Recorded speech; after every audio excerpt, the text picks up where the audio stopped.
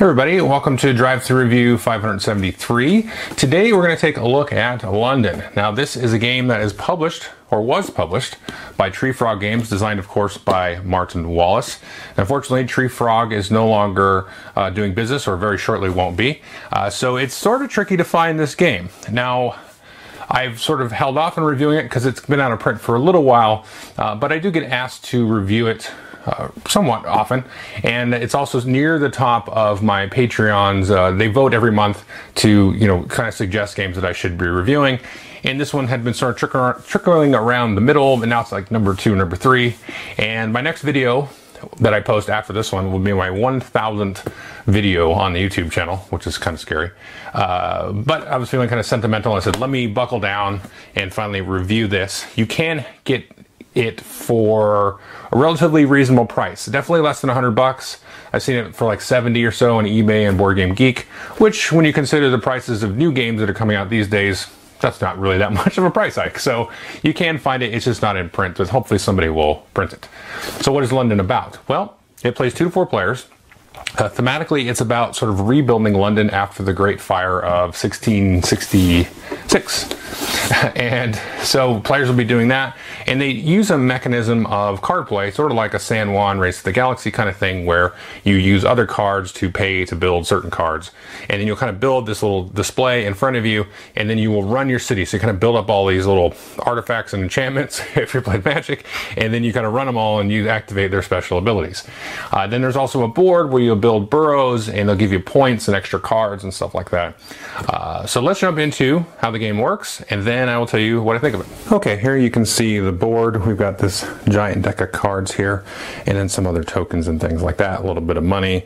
These black discs and cube are called poverty, so the circles count as 5 poverty, and the cubes count as 1. You're going to start off with $5 or £5, and you're going to start off with also 5 poverty. This is sort of like a type of debt. Now there's also the ability to take loans in the game. As soon as you can't afford something, you just take a loan, and you just take one of these and you take that amount of money. So I would take $10 if I needed it, and then you can pay it back for 15, and then once you get more loans, you can kind of make change with these. So you have a loan of 40, you must pay 60 to pay those back. And if you don't pay them back, you can pay them back right at the end of the game if you want, but they are going to be worth negative points.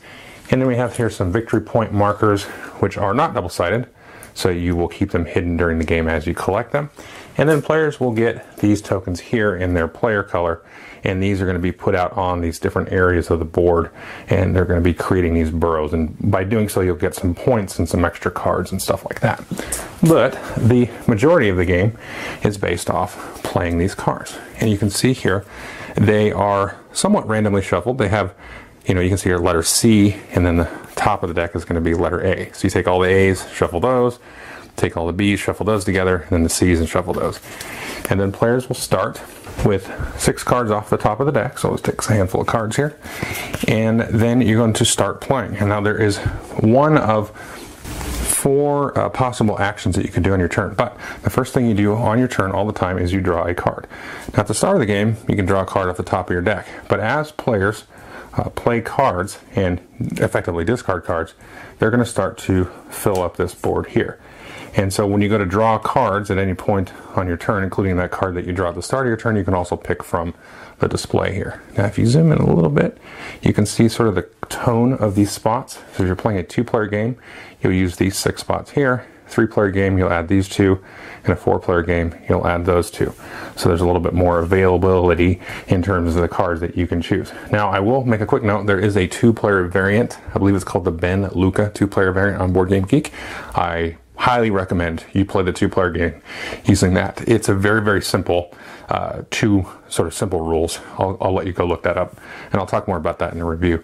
But I would definitely recommend going and looking that up. Otherwise, it plays okay with 2, but it plays better with 3 and 4 with the base rules.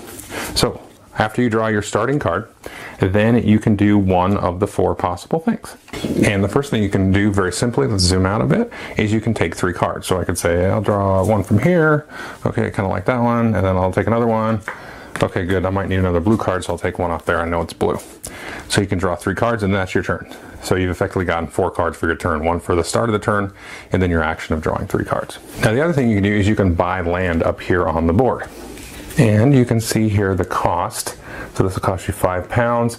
You will draw 4 cards when you do that, and then at the end of the game that'll be worth 4 points. Now, starting the game, you have to put it in one of these starting burrows here, and then from there you can then build on adjacent to even other players. So let's say blue starts here, they pay $8, get 4 cards and 6 points, and then yellow comes along and like, I'm going to build up here, and then you'll start to sprawl out here. So you want to get pieces out here. It'll give you some points at the end of the game, give you some cards, but this is also going to kind of reduce the amount of poverty that you generate when you take the run the city action, which I'll talk about in a minute. So it's also very important to get out here because you do not want to collect poverty or loans or debt for that matter. Now the last 2 actions are the meat of the game, and the first one is going to be to play cards, and you'll play these in front of you, and then you'll do what's called the run the city action, where you're going to activate the cards you've played in front of you. So let's talk about playing the cards first. So the first thing to notice about the cards are the colors. So you've got brown cards, you've got blue cards, you also here have pink cards, and these are sort of the frequency that they're in the deck. There's more browns, and then there's less blues, and there's not very many pink cards. And there are also these gray cards, and the gray cards are always these poppers here. These are the poor folks. Now these cards you really don't want to have in your hand, but you can make use of these and kind of turn them into and make them useful. But sort of generically, they're not automatically useful. I'll say, so when you want to play a card, you can see a couple things about the card here. You have the cost here in the upper left. So this will cost you $2 to play it. Now some cards, like this Vauxhall Gardens, doesn't have a cost. But you always have to discard a card of the matching color when you play it. So if I wanted to play this school, for example, I would play that. I would pay $2 to the bank, and then I might discard this other brown card to the discard pile. Now it is worth noting that as you fill up this discard pile, let's say we're playing a 2-player game, once this is full, and then you have to go to discard again, you're going to discard the top row here, and then shift everything up like that, and then you're going to keep discarding, and then these will be out of the game like that. And when you do discard cards, you have to discard up here to the top row if there's spots, but sometimes it gets kind of mixed up depending on how players pull cards. So that's simply just playing cards out like that. So again, you've got to have a matching card of that color to do that. But there's the first card I showed you here, which is the school. And you can see here it says pay $1 to change the color of one of your cards. So let's say you didn't have another pink card in your hand to discard. You could, let's say, pretend you had this popper here, which is normally useless, but if you send them to school and you pay the $1, then you can pretend that that's pink for that turn and then discard that to pay for something else. So this school is a very nice card to get early on in the game. Now as you play these, you're going to say, you can play as many cards as you want when you do that. So let's say I played the school, and then I played the pink one, and then, maybe I was feeling frisky and I'd play the Theatre Royale there. And so as long as I can pay for it, then I'm okay, and that will be my turn. Now, you can play cards as you go along and sort of cover up cards. Maybe they'll get activated and it'll be turned face down, or they become less useful, and you can play on top of those cards. But you can't play on top of a card that you just played on that turn. So I couldn't play the Great Monument and then play, the hospital again right on top of it. Now normally you can have duplicates, so I could have 2 schools or 2 Great Fire Monuments if I needed to, but in the variant I mentioned, one of the rules is that you don't have duplicates. That's not allowed. So I've done that, and then maybe later on my turn I want to activate my city. So again, you can draw 3 cards, you can build a burrow, or you can play cards. The final action you can do is you can activate that display in front of you. So the first thing to know about activating your city is that it's always going to generate poverty. You're going to generate 1 poverty for each sort of stack that you have. So in this case I've got 3 stacks, or maybe as many cards as needed underneath these, but I'm right away going to be generating 3 poverty there. So there's my 3 poverty. You're also going to generate 1 poverty for any cards that you have in your hand. So if you've got a fistful of cards in your hand when you go to activate your city, that's not ideal, because let's say I had 5 cards in my hand. I've got 3 poverty from that, and then I would take on another 5 poverty. Now don't be super afraid of poverty, because there are ways that you can actually start to mitigate the gain and then also eventually even lose poverty. Now, you're going to reduce the amount of poverty that you gain, or even reduce the amount that you have overall, based on the number of burrows. So in this case, let's say I was the yellow player, I would reduce that amount of poverty that I just picked up -1 for each burrow. So if I had 2 of these out here, then I would reduce that by 2. So you can see how important it is to start to build out there, not only for the points at the end of the game, but also for when you go to activate your city. So just for pretend, we're going to take away those 2 poverty because we know we have the 2 burrows. And then you're going to look here now at the bottom of the cards here when you activate that. So these do nothing. You see these blank little sort of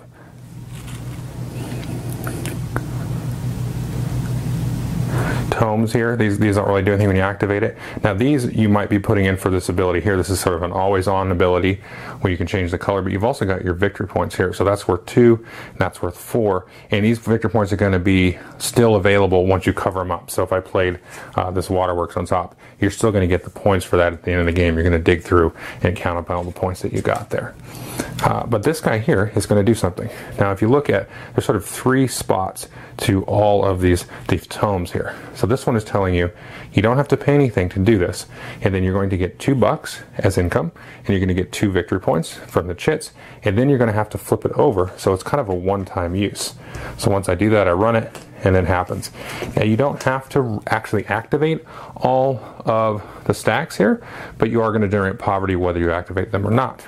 Now there is a cool card I showed you a minute ago called the Hospital here, and this has a special ability that says you may flip this card instead of one that you activated. So maybe I do this one here, I get $2 and 2 points, and then I don't want to flip it, I'll say I'm going to flip that one, and then so now next time I activate my city, I'm going to do that. And it's worth noting that if you have a card face down, you also have to get poverty. Now this one here is interesting. You don't have to pay anything, and the white cubes here say that you're going to reduce the poverty by 2. So that's another 2 that we would reduce in terms of what we gained on this turn. And of course you're going to have to flip it over. Now there are some cards here that you do have to pay something. This one, there might be money in this slot, there might be some other things. This one here means you have to discard a card, and this can be any color. You can see it has the 4 colors there: brown, pink, blue, and even gray. So that's another reason you can send these poppers to work at the shipyard. And then you can get then $6, 2 points, and then flip it over. And sometimes you'll have black cubes here, and that'll add to your additional poverty. This is the game, basically, is setting these up, setting up little combos, trying to manage your poverty, the amount of money that you might gain or points that you gain, thinking about, you know, how many sort of columns or stacks do I want to build, because that's the amount of poverty that I'm going to be generating. Typically, you kind of want to keep it in line with, you know, what you've got there on the board, because if you've got burrows equal to the number of stacks in front of you, then that's kind of a net 0 in terms of the poverty you're going to get.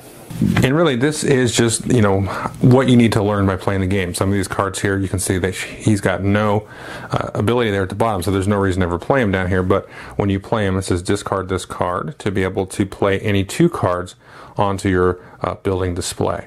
And so there's lots of different special abilities and things that you have to get. There's like banks where you can like put money on them and get money off of it later. There's ones there that, let's see, like a train station here. So this says take $2 for each borough you occupy south of the Thames.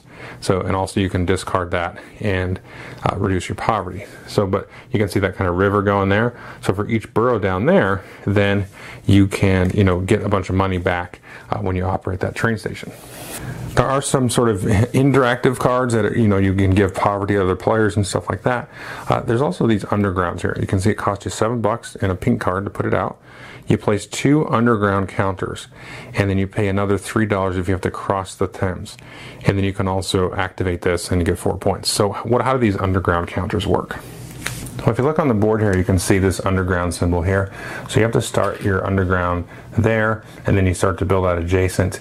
And then if you cross any of these bridges here, you've got to pay $3 to do that. But then you sort of build these out adjacent. And if it's in your spot, you're trying to make it so that they're in your locations. That's going to give you an extra 2 points beyond what the board is already giving you. So it's just a way to get some extra points there on the board. And running the card itself also generates you some points. So you're going to play through the game until the last card is pulled out of this deck.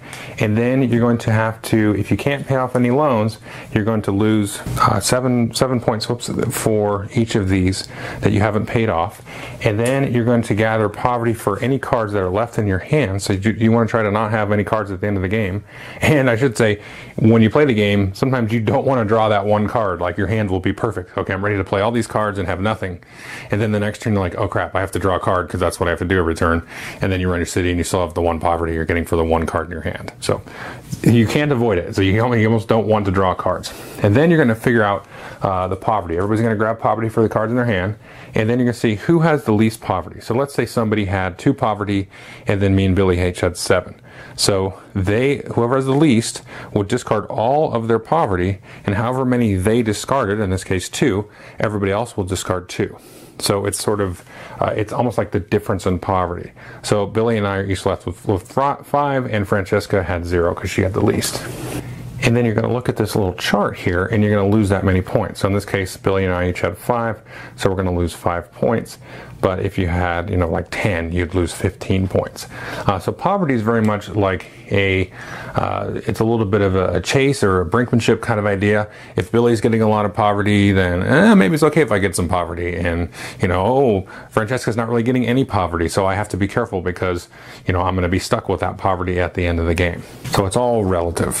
And then you're going to add up the rest of your positive points. So any of these victory points that you've collected during the game, you're going to get points for every $3, you're going to get points for those, and for points on the board there, and then of course the points that are on the different cards that you might have played into your display. Oh, and I realized, I think I just misstated at the end of the game. It doesn't happen right away when the last card is pulled. Whoever triggers that'll be their last turn, and everybody else gets another turn to sort of finish out, hopefully run their city or something. But that is the game. Okay, so that is London, and this has remained a favorite of my family and also my game group. I played it with them, and I think most of them like it. It's been a while since I played it with the game group, but I think most of them that have played it enjoy it. I really enjoy it. Now, where this kind of sits for me in terms of, let's talk about the complexity of the game. It's kind of like in between San Juan and A Race for the Galaxy in terms of complexity. There's a little bit more going on than San Juan. Of course, you've got the board, and you've got some more interesting, I guess you could say, restrictions on what you can play with the different colors of cards, and just kind of the whole thing of running your city and worrying about the amount of poverty you're going to possibly collect or not collect. There's not as many different cards as Race for the Galaxy, and you get to dig through a lot more cards a lot easier than in Race for the Galaxy. But I like it because it's almost like one of those pretend heavy games, because once you play it once or twice, I would say you're going to be pretty into the game, and it's pretty easy to get into. But there is some definite things to worry about and things to chew on. You don't want to take too many loans, you don't want to get too much poverty, you want to really manage that hand of cards. I think I didn't mention there's a hand limit of 9 cards. You discard down to 9 at the end of your turn if you go over.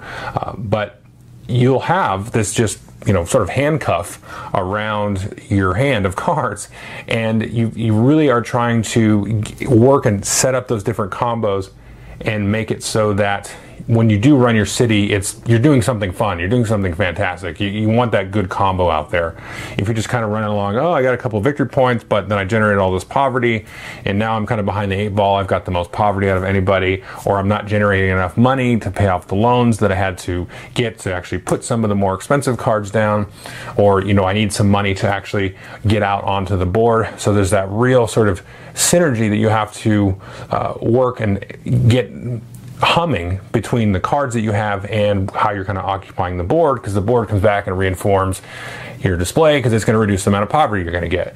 So that whole kind of cycle is not always easy to put together, because people are taking cards that you want out of the display and they're taking the spots that you want on the board. The one thing about the 2-player variant, there's kind of like a dummy 3rd player, and I forget the exact rule because it's been a while since I played it 2-player, but you basically put out like a 3rd color. I can't remember what triggers that. So it's just kind of, it's not like you take a turn or anything really onerous where you're managing all the stuff. It's just you can't play the same named cards, you can't do duplicate cards in the 2-player variant, and then a piece comes out, and then it also discards cards out of the display too. Yeah. Okay. So, but I would definitely recommend that. Before I forget it, so if you're going to play 2-player, go look up that Ben Luca variant. But yeah, it sits in that nice sort of middle ground where you are playing, which I love, is that hand management, multi-use card thing, and it has that whole thing of really balancing, what you're doing. You're getting enough points out of it. Are you how much poverty do you get out of it? You can kind of risk it. You can kind of go poverty heavy early, because then you kind of lock yourself into having stuff that's going to negate poverty later in the game, and you got to make sure that you balance your card row with the board in terms of the number of burrows versus the number of sort of stacks or slots that you build. I find it actually pretty thematic once you start playing it, because if you think about it, you're really like rebuilding London. You're rebuilding this vast city, and you're all kind of doing it together. But you're all trying to kind of come out on top and make the most money, or that's not the victory condition, is victory points, but effectively you're trying to be the richest baron, sort of at the end. And in some senses, I kind of feel like, we're taking advantage of this horrible situation, and like, oh, everything's been decimated, and I'm coming through and kind of like picking through the bones and sort of maybe exploiting the workers a little bit. But not necessarily. I mean, it doesn't necessarily give you that vibe. But since it is competitive, I always feel like that cutthroat edge in the back of my head in terms of the theme. So I think it works very, very well, because you can start to see sort of the progression of the more powerful cards, because as you go through the ABC deck, you're able to make more money, make more points. You start to develop the underground and the infrastructure on the board, but you also, it's going to cost you a lot more, so you better have some cards down to sort of build up and get that engine going when you do that. But the whole thing of like covering up your cards too is like, oh, these are great. I really want to keep this because not all the cards flip over, and it's like, well, do I want to add another stack? Because that's another poverty I'm doing every time I run the city, effectively. So it's really tricky to manage, and so it really feels like you're kind of managing all the logistics of building a town or rebuilding the city, and that's very, very interesting. And all of the building effects kind of do what they say. Like you when you install like the irrigation and the plumbing, and that's going to reduce poverty. That's all good for everybody, and that's going to help and kind of keep the morale high because everybody's living in a clean area. And you might have like a shipping district card that's going to generate you money. So it's all kind of balancing those different aspects of like city building, of the SimCity kind of idea. So I think it works really well. I do hope they reprint this or something. I know Martin Wall seems like he is kind of reinventing or maybe streamlining, making the games not quite as heavy like Via Nebula. I'm thinking of that one. That's sort of like a steam, brassy, really light game, but in a fantasy world. I could see this one being applied to just, like a SimCity or something, or some kind of thing like that. I think the theme, though, works very, very well here, because you've got sort of the skeletal infrastructure post this great fire, and you have all of these tools that are just not in the greatest of shape right now, and you're kind of rebuilding all that. And you get loans from the bank, and they're trying to be helpful, but also they're trying to make their money and stuff like that. So I liked all those kind of different sort of pieces of this clockwork trying to add into this theme and these mechanisms. It works really well. I think it's not super highly rated on Board Game Geek. I can't remember where it's at. I think it might be in the hundreds or something, maybe even the 200s, but I think that might be because you can't really find it. So. But I think this is one of those kind of that mid-level classic. A lot of the classics I think of like the early 2000s and 95. That's your classic Euro games, and this is kind of in that middle period before we hit the modern Euro thing or something. I don't know. Who cares? But that's where it kind of sits for me. And so I highly recommend it. And if you can track it down for a reasonable price, which you can still find it for, I would certainly take a look at it. I do like the artwork and everything. It's not like a fancy, but it does the job, it does the trick, and I think all the components are fine except for the money. I hate all the Tree Frog money, but it's not paper money, and it's easy to handle. But yeah, that's London. Definitely take a look at it if you can find it, and if you feel like the price is reasonable, and definitely play the 2-player variant if you want to play this 2-player, and it does work. I have played the 2-player variant, and I have played it without the variant, and it's fine, but the 2-player variant's much better because the game works, you know, mechanically. You can run through the motions with the 2-player as it is, but with the variant, it adds, you know, that extra layer of tension that you miss by having those extra players. But yeah, definitely take a look at it if you can find it. Thanks.